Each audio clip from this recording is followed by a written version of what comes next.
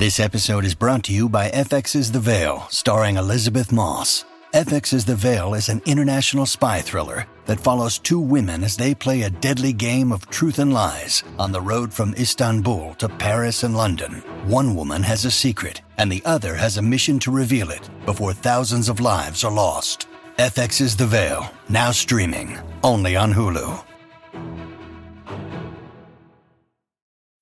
When you need mealtime inspiration, it's worth shopping Kroger, where you'll find over 30,000 mouth-watering choices that excite your inner foodie. And no matter what tasty choice you make, you'll enjoy our everyday low prices, plus extra ways to save, like digital coupons worth over $600 each week. You can also save up to $1 off per gallon at the pump with fuel points. More savings and more inspiring flavors make shopping Kroger worth it every time. Kroger, fresh for everyone. Fuel restrictions apply. Welcome to the New Books Network. Hello everyone, welcome to another episode of New Books Network. I'm Morteza Hajizadeh, your host from Critical Theory channel. We're glad to have Professor Bill Mullen with us today. Bill Mullen is a professor of English and American Studies at Purdue. His books include Un-American, W.E.B. Du Bois and the Central World Revolution, W.E.B. Du Bois, Revolutionary Across the Color Line, Afro-Orientalism, study of interethnic anti-racist alliance between Asian and African Americans and Popular Fronts, Chicago and African American Cultural Politics, 1935 to 1946. He has been a Fulbright lecturer at Wuhan University in the People's Republic of China. His articles have appeared in Social Text, African American Review, American Quarterly, Modern Fiction Studies, Jacobian, and elsewhere.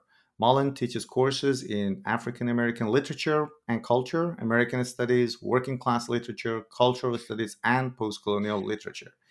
And today he's here to talk about his great book, James Baldwin, Living in Fire, a book which focuses on Baldwin's radical and queer politics. Bill, thank you very much for being here. Thanks, Morteza. Glad to be here. Thank you. It's customary to start asking our guests how they became an expert in the area that they are. So can you tell us a little about yourself? What made you interested in American studies and how you became a professor of American studies? Okay, sure. My PhD is in American literature and was very interested in contemporary 20th century American literature, but I'm also, as a Marxist and somebody who is involved in political organizing from time to time and constantly interested in political questions, I realized the only way I really wanted to study literature was through the lens of sort of radical political movements. And that's really what most of my work has tried to do. My first book is about kind of the intersection of the Communist Party and writers and painters and journalists in Chicago. And James Baldwin was kind of a natural choice for me as a subject because he's at the intersection of radical politics and literature. I mean, he's one of the greatest novelists of the 20th century. He was also one of the most profound political essayists. He was also, a civil rights organizer and writer. And for me, it felt like coming full circle. When I decided to write the book on Baldwin, I felt like I was coming full circle with my own life as an American studies scholar. And the book you've written about James Baldwin is fascinating. And what I like about the book is that there are a lot of facts there which are lesser known. There are lots of videos and documentaries about James Baldwin. And I had a friend of mine who said that I thought I knew James Baldwin until I read this book. So tell us why you decided to write this book. How did the book come about? I was teaching Baldwin. I've taught Baldwin off and on most of my life. And in 2012 and 13, when the Black Lives Matter movement was just kind of emerging after the Trayvon Martin shooting, I was drawn back to teaching Baldwin again because of all the extraordinary things he had written about the history of policing and police violence, which a lot of people had kind of forgotten until Black Lives Matter. And then they began to read Baldwin again. And I was one of those people that was reading his past writings to help understand the present, and explain the present and how it was that police, as he said in 1966, were occupying forces in Black communities, which really was the the kind of the target, as it were, of the Black Lives Matter movement. So it was partly also out of a deep personal fascination with his life. I mean, he's always struck me. I lived in New York City and did my PhD there and taught in the City University of New York system. And I kind of felt that Baldwin's life growing up in Harlem and emerging out of that city and becoming a world-class intellectual spoke to me as well. Not that I have ever like sort of emulated what Baldwin's done, but I felt like I knew something. I wanted to know more about how this young Black kid from a really, really poor working class family, born in the 1920s, in the first half of the 20th century, had managed to produce this life, extraordinary life, an extraordinary literary life. So there was, in some ways, a personal connection, I think, for me, having been like him, a sort of shaped by the experience of living in New York City. So let us talk about James Baldwin. He had a very, very difficult life when he was growing up in the U.S. And one thing that he kind of says that saved him was his teacher. Tell us about his childhood and the influence that his teacher had on him. Mm-hmm.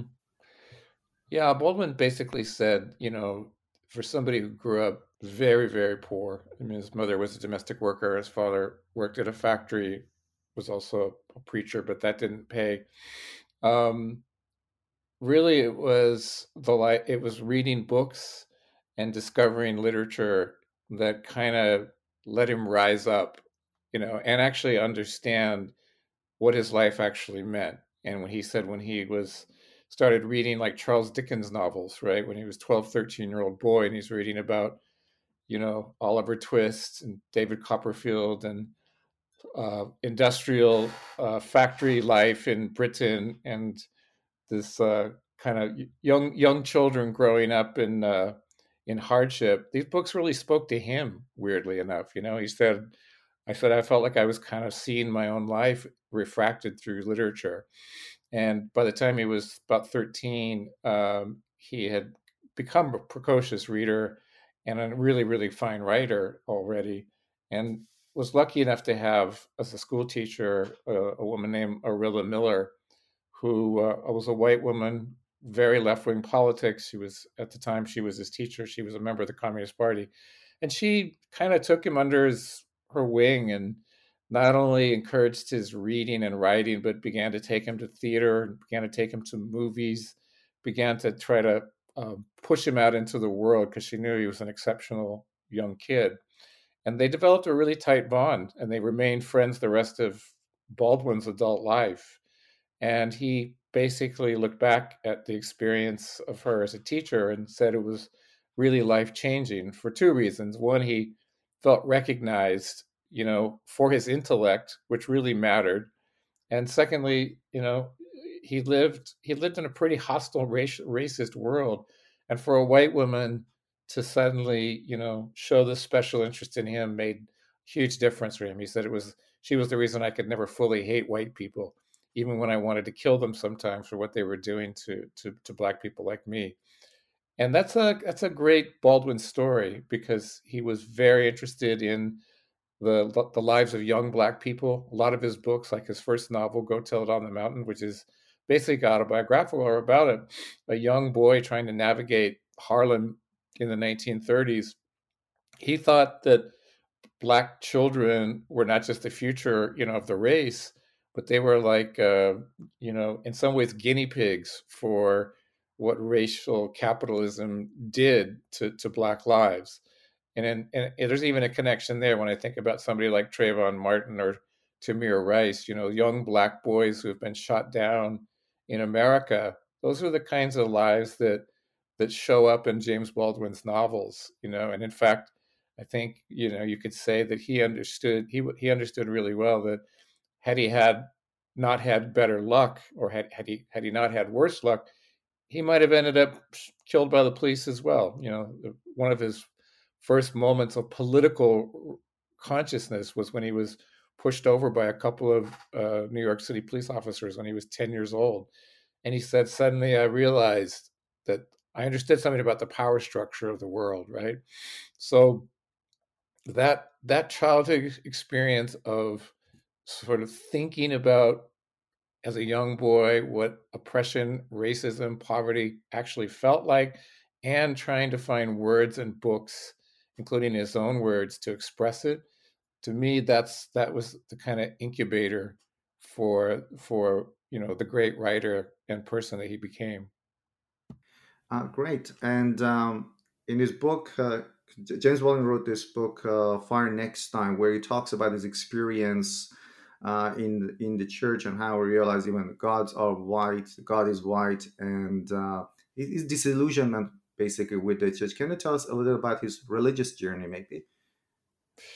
Yeah, so his father was a really devout storefront preacher and a very conservative kind of what we would call fundamentalist Christian, and wanted Baldwin, his son, to become a preacher and follow in his footsteps. And Baldwin began preaching when he was about 14 in church. He was really gifted. He was brilliant with language, and a lot of his, development as a writer, I think, began with his understanding and the power and the poetry of words as he was learning how to preach. But by the time he was about 16, he was having questions in his mind about Christianity that were related to questions about, for example, his own father. He had a tumultuous relationship with a man who was oftentimes angry and could be sort of abusive in certain ways emotionally. And Baldwin didn't want that model in his life. And he didn't want Christianity to be the kind of crutch that I think he thought it was for his father as a way of dealing with pain.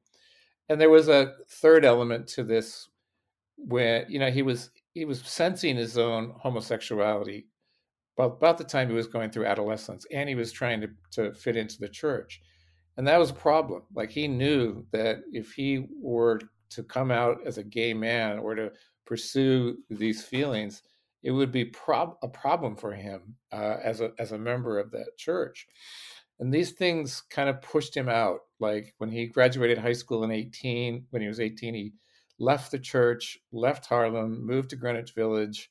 It was a kind of a break with sort of certain kinds of orthodoxies, sexual and religious. And it started him on a totally different path of self-exploration, which involved confronting his sexuality, and led him to write partly this book, The Fire Next Time, which was published in 1963 and was a manifesto really on the America's inability to resolve its extraordinary racial hierarchy. And Baldwin basically prophesied that if the United States didn't get its act together, there would be blood in the streets, which basically became the story, of the later 1960s and the Watts riots and the Detroit riots and the assassination of Martin Luther King. But in The Fire Next Time, what actually drew him to the book was a religious question. He was fascinated by the rising popularity of the Nation of Islam, which was the church established in Detroit in the 1930s, also had strong basis in Chicago, which was essentially merging a kind of Black nationalist politics with Islam. And of course, that's the matrix that produced Malcolm X. And by 1960 and 61, Malcolm X is galvanizing, especially working class Black audiences across the United States, preaching, among other things, that Christianity is the white man's religion and that it's always going to stab you in the back, right? And that was, of course, rooted in things like slavery, where, Malcolm and others told us that it was those slave owners who were the most ardent Christians were oftentimes the most abusive masters, right? So Baldwin goes and meets and interviews Elijah Muhammad, who's the head of the Nation of Islam at the time, and he's trying to understand what is it about this appeal of a kind of anti-Christian, anti-white supremacist religion to the Black masses. And for him, it was like his own. It was bound up with his own, doubts and questions he had about the effectiveness and the utility of Christianity for people like himself, right? Who, as I mentioned, had his own identity questions that he thought the church could not resolve. So The Fire Next Time is an amazing sort of autobiographical moment in his life of religious examination, but also using that book to explode these myths about white Christian benevolency in America, right? And he actually uses the Bible. He uses Noah's, God gave Noah the rainbow sign, first time fire, first time water, the fire next time, the prophecy of kind of the end of the earth as a curse on the United States if it cannot find a way to actually end the brutal suppression and exploitation of Black people. So it's an extraordinary book. Let us talk about his journeys. Before reading your book, I thought you only spent like a few months or at most a year in Turkey, but it was the suicide of his friend that kind of pushed him to leave the United States. And he said somewhere, I guess, that if I knew that if I hadn't left the US, that would be my fate as well. So why did he decide to leave the United States? And he famously said that he spent 10 years in Turkey, and he famously said that Turkey saved my life. So talk to us about that, please. So he first leaves the U.S. to go to Paris in 1948. He's like 24 years old. He goes there because, as you said, he said, if I had stayed in America, I would have either killed somebody or killed myself. He was kind of at the end of his rope about racism in the U.S. He was poor. He kept jobs and he lost jobs. He was also desperate to just commit to writing. And he had some examples of people like Richard Wright, who was one of his early idols, who had actually just 2 years before in 1946 himself left the United States for Paris for very similar reasons. And Wright and other Black writers were beginning to see Paris as a place where, one, it was cheaper to live, and two, you wouldn't have to deal with the kind of American racial hierarchy. And so Baldwin found that appealing, and he went and he left and he threw himself into his writing wholeheartedly when he arrived there and began to write some of the essays, especially that were first published and helped put him on the map as a literary figure. He's in and out of Paris from 1948 to about 1960. He comes back to the United States in the late 1950s after, for example, the Birmingham bus boycott and the beginnings of Martin Luther King's Southern Civil Rights Campaign. And he comes back specifically to participate in that movement. He participates partly as a writer. He's assigned by prominent American magazines to go south and write journalistic reports, or what we would call reportage, about the battle to integrate schools, like in Little Rock, Arkansas, and the attacks on Black protesters. And it's a huge life-changing moment for Baldwin, the re-emerging back into an America where now Black people are rising up against the same things that made him leave in 1948. He's terribly excited to see people even younger than himself mobilizing en masse against racism, capitalism in America.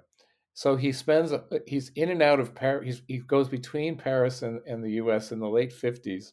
He also spends some time in New York in this period because among other things, he's also trying to establish a theater career. He begins writing plays in the 1950s. He writes his first play called Amen Corner is actually produced in the 1950s. He's also, for some time in this period, also works as tries to train as an actor. And he meets a young Turkish actor in New York City who persuades him to come to Istanbul. He says, "Come visit. We'll talk theater. We'll show you my homeland." And so Baldwin takes him up on the offer. And interestingly, he actually goes to Turkey from Israel, which he visits briefly, and maybe we'll talk about that later. But Turkey immediately is sort of a new landscape for him as a writer and as a thinker. There's a vibrant Turkish intellectual community there, which he becomes a part of. He falls into the Turkish theater scene. He by the late 1960s, when he buys a home there, that's how much he likes it. He begins to write. Many of his most important books of the 1960s are drafted from Istanbul. Okay, his 1962 novel "Another Country," which is actually, as a title, tells you that Baldwin was thinking about exile. He was thinking about the condition of being outside of America, which by the 1960s had become kind of a permanent condition. And he also feels, I think, two other things in Turkey which are really important. Three things. One, he there's a certain anonymity he has there. He's becoming really famous in America, but Baldwin was always sometimes felt suffocated by celebrity. He was both constantly on television and appearing in magazines, but he absolutely craved a private life. And I think he had a private life in Istanbul that he couldn't have had if he had been living in New York City, for example, where he was constantly under attention and scrutiny and siege. That was one thing. Secondly, Baldwin wanted to live as a gay man where any place he could. I think in Paris and in Istanbul, he felt more, in some ways, at ease with his sexuality and not under the microscope of the American media, for example, which was constantly prying into his life. There's a very good book about Baldwin's time in Turkey called by Magdalena Zaborska, a scholar, called The Erotics of Exile. And she makes this wonderful argument that Baldwin kind of deepens his sexual self-identification as a gay man, partly because he feels emancipated to do so when he's in Turkey. And the third thing is, he continues his understanding of, let's call it, the East and the West, right? Turkey is this fascinating place that sort of straddles, Europe and Asia, right? And that really interests Baldwin, especially after writing The Fire Next Time, where he's doing this deep interrogation of Islam. He's now living in a Muslim majority country, right?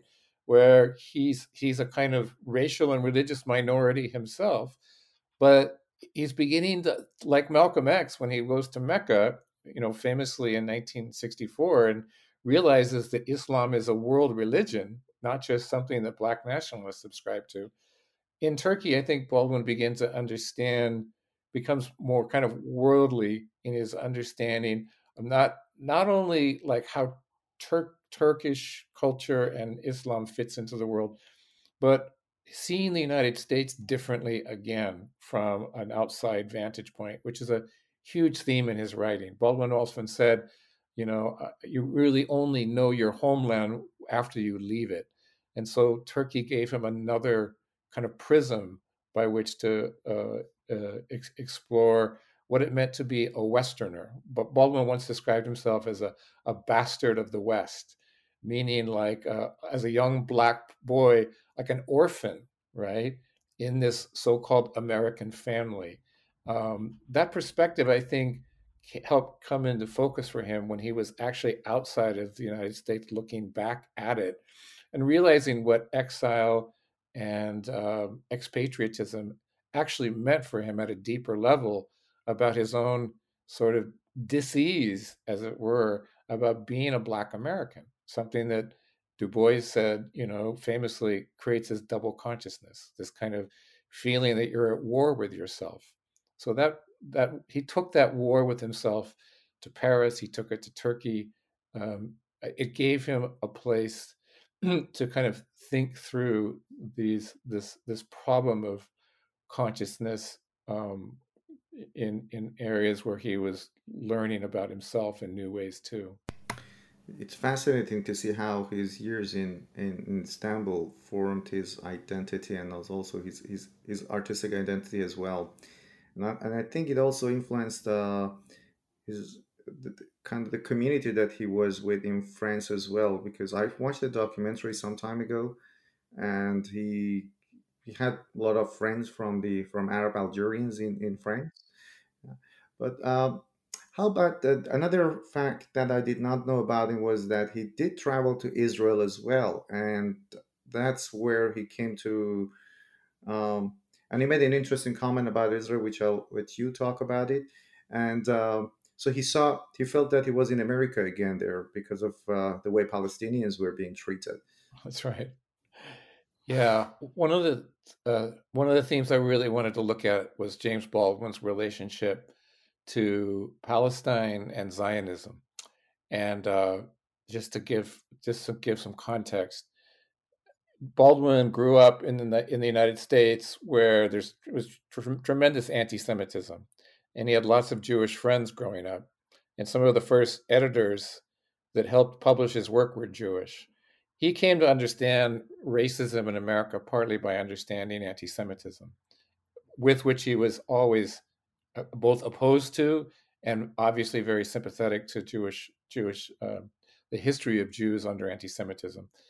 And in the 1950s, uh, like a lot of African Americans, they actually saw Israel as kind of a liberation project.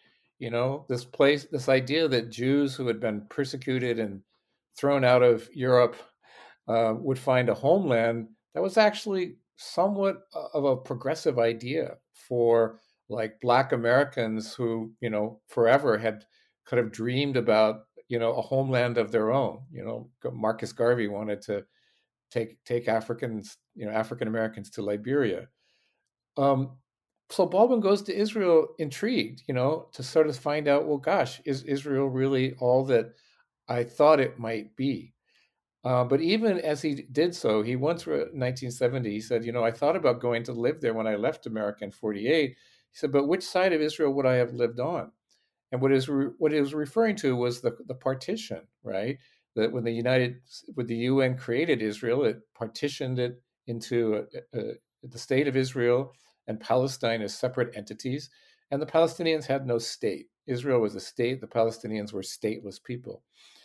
So when he goes there, what really strikes him, and to go to your comment, he says, "Man," he said, "when I see the Palestinians living across from those barbed wire fences, I feel like I'm back in Harlem. Like I recognize this." Okay, and so this identification builds upon something that did happen to him in Paris. He arrives in Paris just a few years before the Algerian Revolution begins. And in Paris, he's actually seen Arabs shot down by the police in the streets because they are aligning themselves with this anti colonial movement taking place in Algeria. He goes to jail in 1955. He's falsely accused of stealing something in Paris. And he looks around and he says, man, everybody else here is an Arab. They all look like me. And so by the time he's been to Istanbul and he's gone to Israel, he's actually beginning to understand that, as he put it in one of his pieces of writing, I understood that the history of the Arabs was also my history, right? That we had been, to go back to his metaphor, bastards of the West. Many times the Western imperial Israel, he said later, was a colonial project. He said it was created, he came to understand, by the French and the Germans and the Americans because they all wanted, they were happy to send Jews someplace else because there was so much anti-Semitism in Europe and North America, but they also wanted a political proxy in the Middle East so they could kind of have a foothold against the Arab world. And this is, of course, a huge story of the 1950s and 1960s as Arab countries are beginning to decolonize, right? As, you know, Egypt is throwing out the British, Algeria is throwing out the French. Baldwin, by the 1960s, is just as passionate about the American Civil Rights Movement as he is the struggle for African and Arab decolonization. And he writes about this, especially in this wonderful book called No Name in the Street in 1972. And he says, look, if the United States really wanted to be a democracy that put human rights at the forefront, we would be supporting the Arab nations and the Palestinians, not the Israelis, because he had come to understand Israel as an oppressor state, which it is to this day. So I wanted to really tell that story about James Baldwin because I think many people remember him for his writing about civil rights here in the United States, but less for his understanding of civil rights for, say, the Palestinians, which by the 1960s and the 1970s was also a recurring subject for him as a writer.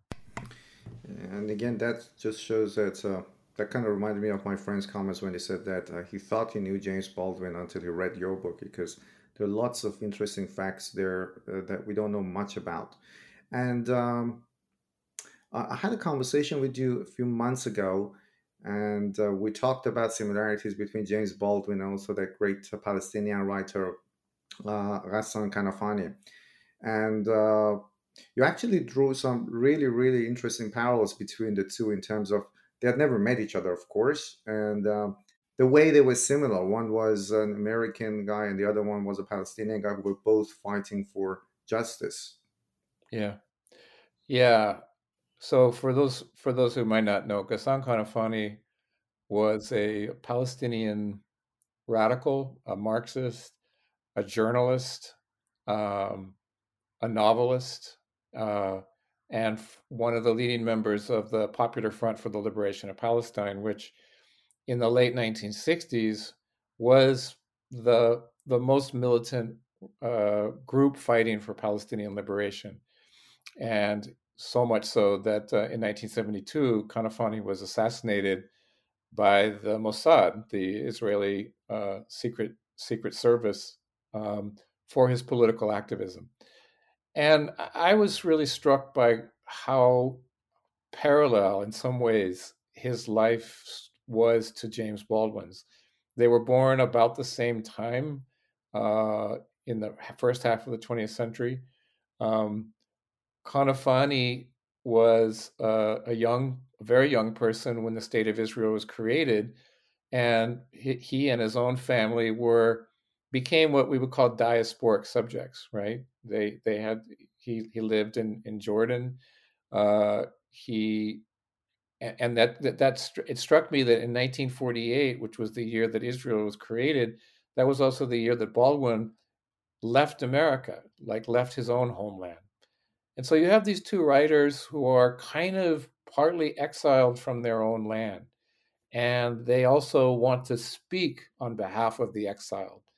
And Kanafani spends his entire life, like Baldwin, writing journalism, history, and fiction, which illustrates really the plight of the Palestinians living under Israeli settler colonialism.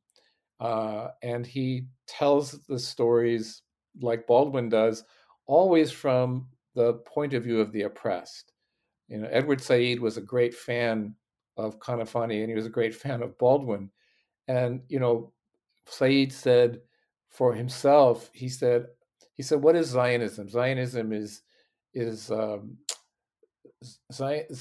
must be understood from the standpoint of its victims, right?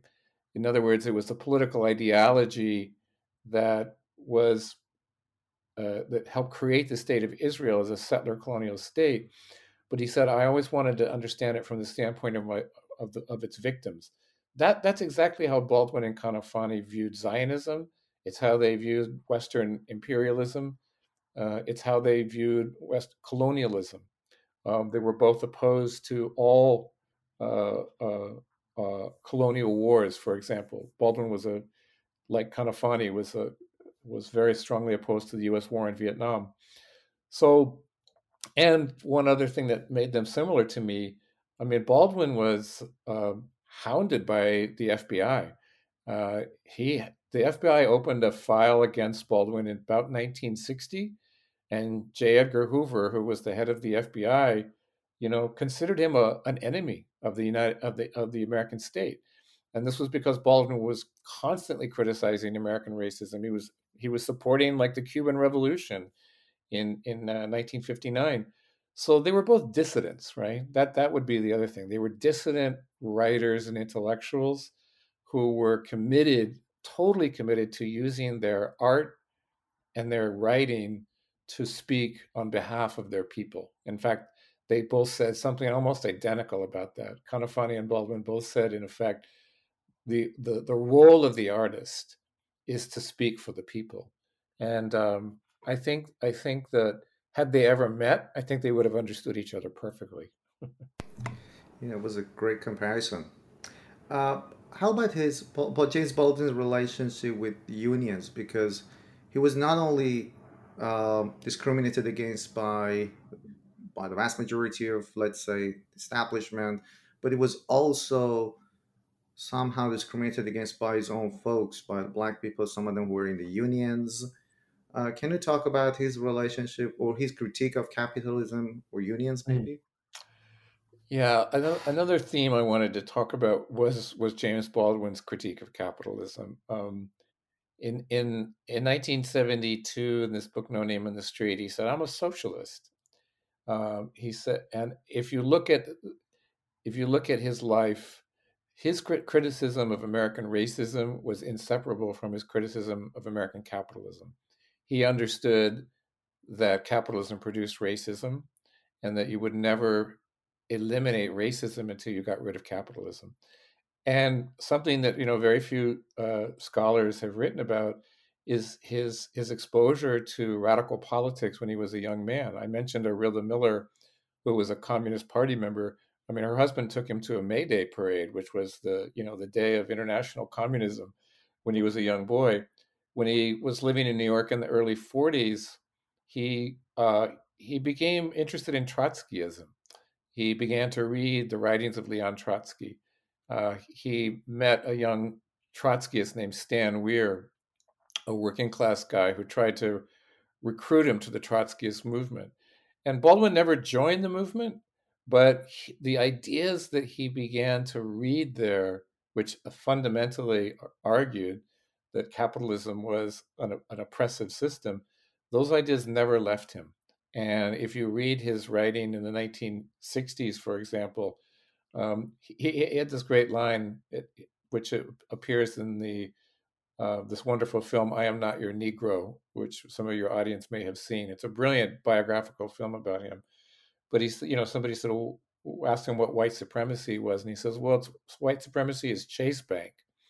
And what he meant was, it's the international structure of capitalism which upholds white supremacy. And that starts with the slave trade, right? And it runs all the way up through the 1980s when he died. And the Ronald Reagan was president of the United States, the man who gave us neoliberalism, right?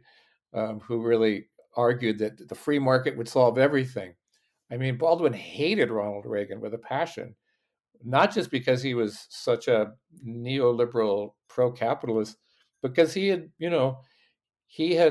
fired Angela Davis when she was a professor at UCLA in 1970 because she was a communist. And James Baldwin was not only a friend of Angela Davis, but wrote this beautiful letter when she was, in jail, charged with murder falsely, saying, we got to stand with you because if we don't stand with you, they're going to come for us in the morning. So my point is, when Baldwin looked at what we would call the American ruling class and saw people like Ronald Reagan, those were his enemies. Those were people he understood from a very young age were his enemies. And so I think when people read his work, you'll notice how important social class is. Almost all of Baldwin's stories are about working class, lower middle class people really, really struggling to stay alive. And that's, for him, it's not just a metaphor, but it was his own experience of capitalism. Even when he got wealthy and successful, he always understood the fragility of and the precarity of life under capitalism, and he wrote about it to the very end of his life. I think it's when I say in the introduction to my book that James Baldwin was a revolutionary, and I made several things by that, but I also think that the Baldwin that we need to recover now is not just the Baldwin of Black Lives Matter, but it's the Baldwin who would have probably supported the Occupy movement, that said that, we're the 99% and they're the 1%. That's a theme of his writing too. I think the brilliance of his activism and also his intellectual journey was that he never separated, as you mentioned, class struggle, capitalism from issues of race. He saw them as being two sides of the same coin. And he also called this version of his version of socialism Yankee Doodle socialism, which was he was calling for let's say indigenous idea of socialism in America, a native idea of socialism, right? Yeah, and I think he meant a couple of things by that. He said he was talking about the Black Panther Party, and they were calling themselves socialists. And what he said was, we Black radicals are trying to develop a Marxism and a socialism that speaks to the historical specificity of American history, from slavery to the present. And that meant an indigenous socialism. They would also take up questions of genocide of Native Americans and attacks on migrants and immigrants, right? So he wanted socialism that would illuminate America's special history of racism and capitalism. But he was also turned off by, for example, Stalinism. Baldwin didn't think the Soviet Union was socialist, right? Like he learned that from the Trotskyists in the 1940s. That was Trotsky's position. Stalin is not a revolutionary. He's actually a counter-revolutionary. So in the 1940s and 50s, Baldwin is basically saying Russia is not the answer. And this puts him in a little bit of a fix in the 50s. He kind of becomes a little bit of a Cold War liberal for a short time when he says, well, America may be terrible, but it's not Stalin's Russia. And he kind of outgrows that position once he actually begins a deeper analysis of things like American imperialism and the war on Vietnam and the continuous attacks on Black people in the South. But yeah, he was struggling like so many, I think Black left-wing intellectuals have done. Cedric Robinson wrote this great book called Black Marxism, right? In which he's pondering people like Du Bois and Richard Wright and C.L.R. James and others who have tried to develop a Marxism which draws specifically out of Black intellectual traditions and Black intellect and Black historical experience. Baldwin belongs in that group. He is, in my opinion, a Black Marxist. Let us talk about his rift, his disagreement with Malcolm X, and I guess it's a timely one because today that we're talking about it, yesterday was Malcolm X's anniversary of his assassination. So, what was his critique of the Nation of Islam? I guess he called it the reverse of white supremacy logic, but he changed his position later on. So, talk to us about Malcolm X and James Baldwin. Yeah, well, I mentioned that Baldwin had in the 50s, he was really an integrationist in the 1950s. He really thought racial coexistence was possible and necessary. And the Nation of Islam challenged that by basically, arguing that Black people should organize for themselves, right? What they would call, Malcolm X would call Black self-determination should be a goal. And Baldwin struggled with that idea, but was eventually won to it. You can see this in interviews. He has conversations with Malcolm X in the early 1960s. And Baldwin is not sold on the Nation of Islam. He's not sold on the idea that Black self-organizing outside of an interracial framework is the right solution.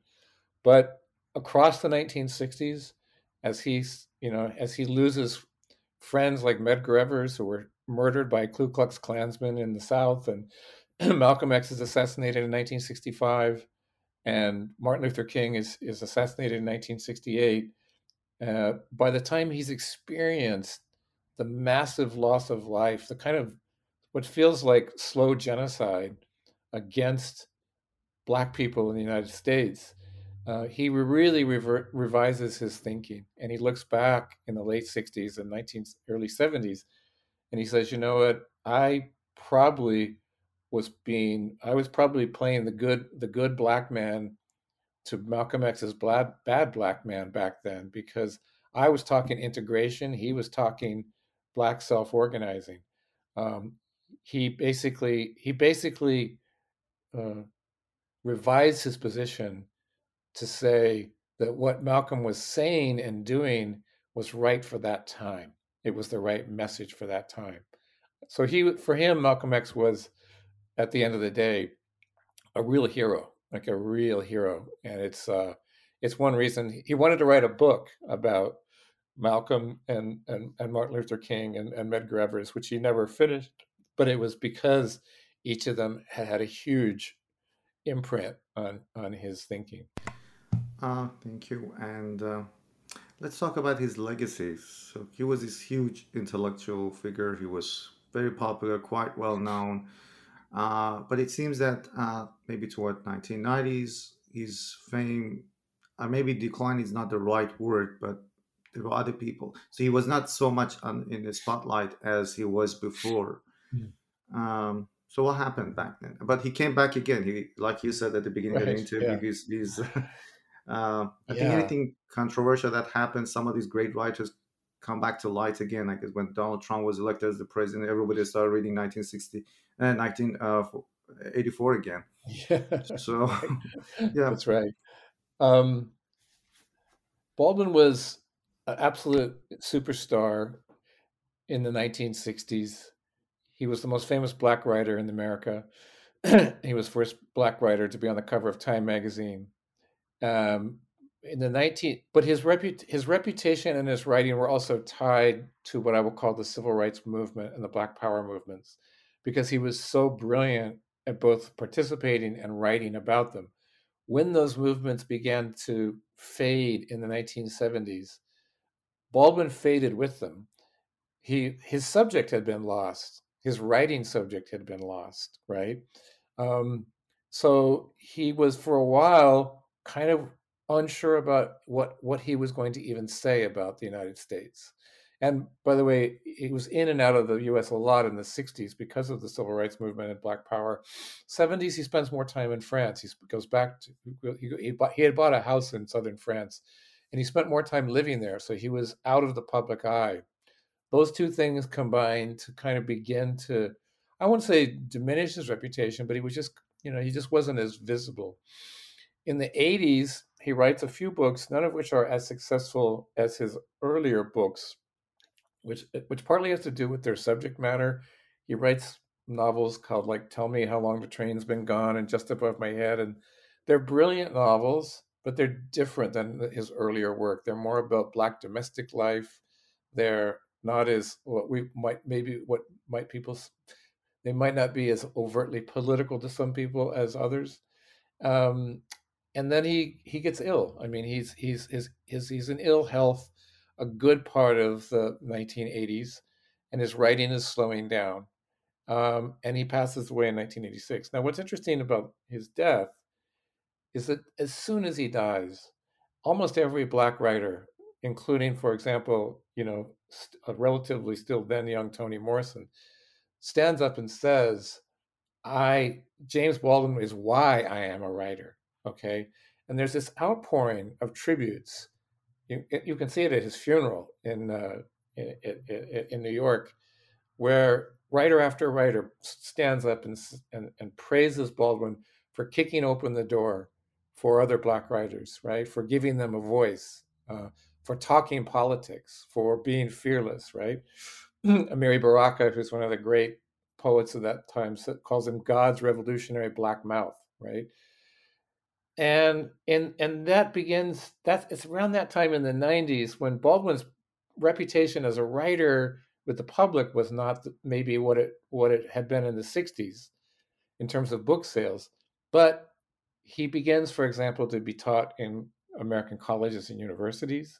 His books immediately become, part of the canon of what's becoming African American literary studies.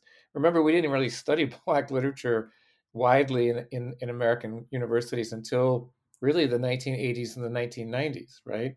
So Baldwin's books begin to get picked up in an academic setting, and then I think he kind of lives in that space through the early 2000s, and then when the Black Lives Matter movement does emerge, again, there's this extraordinary rediscovery of his work. Ta-Nehisi Coates writes this really beautiful book, Between the World and Me, and it's about the Black Lives Matter movement, but it's actually patterned after The Fire Next Time. It's actually written in the form of a letter to his son, and Baldwin's book was a letter to his nephew. And suddenly, a whole Jessica Ward and so a whole series of writers are writing books recovering Baldwin. There's new scholarship about Baldwin. There's new essays and appreciation, and it has to do with Black Lives Matter and policing. But it was almost like James Baldwin was so ahead of his time that the time had to change for us to catch up with him, right? And so suddenly, so many things that he had written 40 and 50 years ago seemed like they were speaking to the moment that we're in. And I think that we could say the same about Shakespeare. We could say the same about Michelangelo, right? There are artists who constantly interpret the present for us because there's something so deep and extraordinary. And Baldwin's one of those writers. And I think I don't think Baldwin has so many legacies. And the other one I think is really important to talk about is he was, without question, the first openly gay, incredibly important, successful Black writer. Even though it wasn't the main focus of his work, but your people here should read Giovanni's Room, which is this extraordinary second novel he writes while he's in Paris about a gay male relationship, right? This is the 1950s. No one's writing books about this in the 1950s. And the book does really well, and it opens a door, right? So what we see in the post James Baldwin world is a whole stream of writers, gay, lesbian, queer, who look back and say, "Wow, James Baldwin helped open that space for us." And that it's hard to say which is his most important legacy, but I think I would say that was one of the most important. And just following up on his, let's say, rereading and rediscovering James Baldwin, it's you've taught James Baldwin to a lot of university students. So if you want to maybe recommend a couple of his writings to high school kids, especially these days where I guess there are controversies around some books are banned from high schools. I think the importance of Jane Baldwin has never been significance of Jane Baldwin has never been more important. So what would you recommend to high school kids if they want to approach James Baldwin? Oh, The teachers. I think Go Tell It on the Mountain, which is what we would call a coming of age story. It's about high school age kids. It's about himself. It's about growing up. It's about parents. It's about sexuality. It's a beautiful, beautiful story. The Fire Next Time is such an important book, and it's such a moving book, and it's such a great work of history of the 1960s. I think that really should be on everyone's reading list. I think he wrote a really lovely novel that was made into a Hollywood film not long ago called If Beale Street Could Talk. And it's a love story between a young Black male artist and his lover. And it's also about the system of mass incarceration. And it was written in the early 1970s, but it holds up so well and so beautifully as a story about Black life and Black love. And I think the film adaptation is actually really, really exceptional as well, and that's something that is available. I think the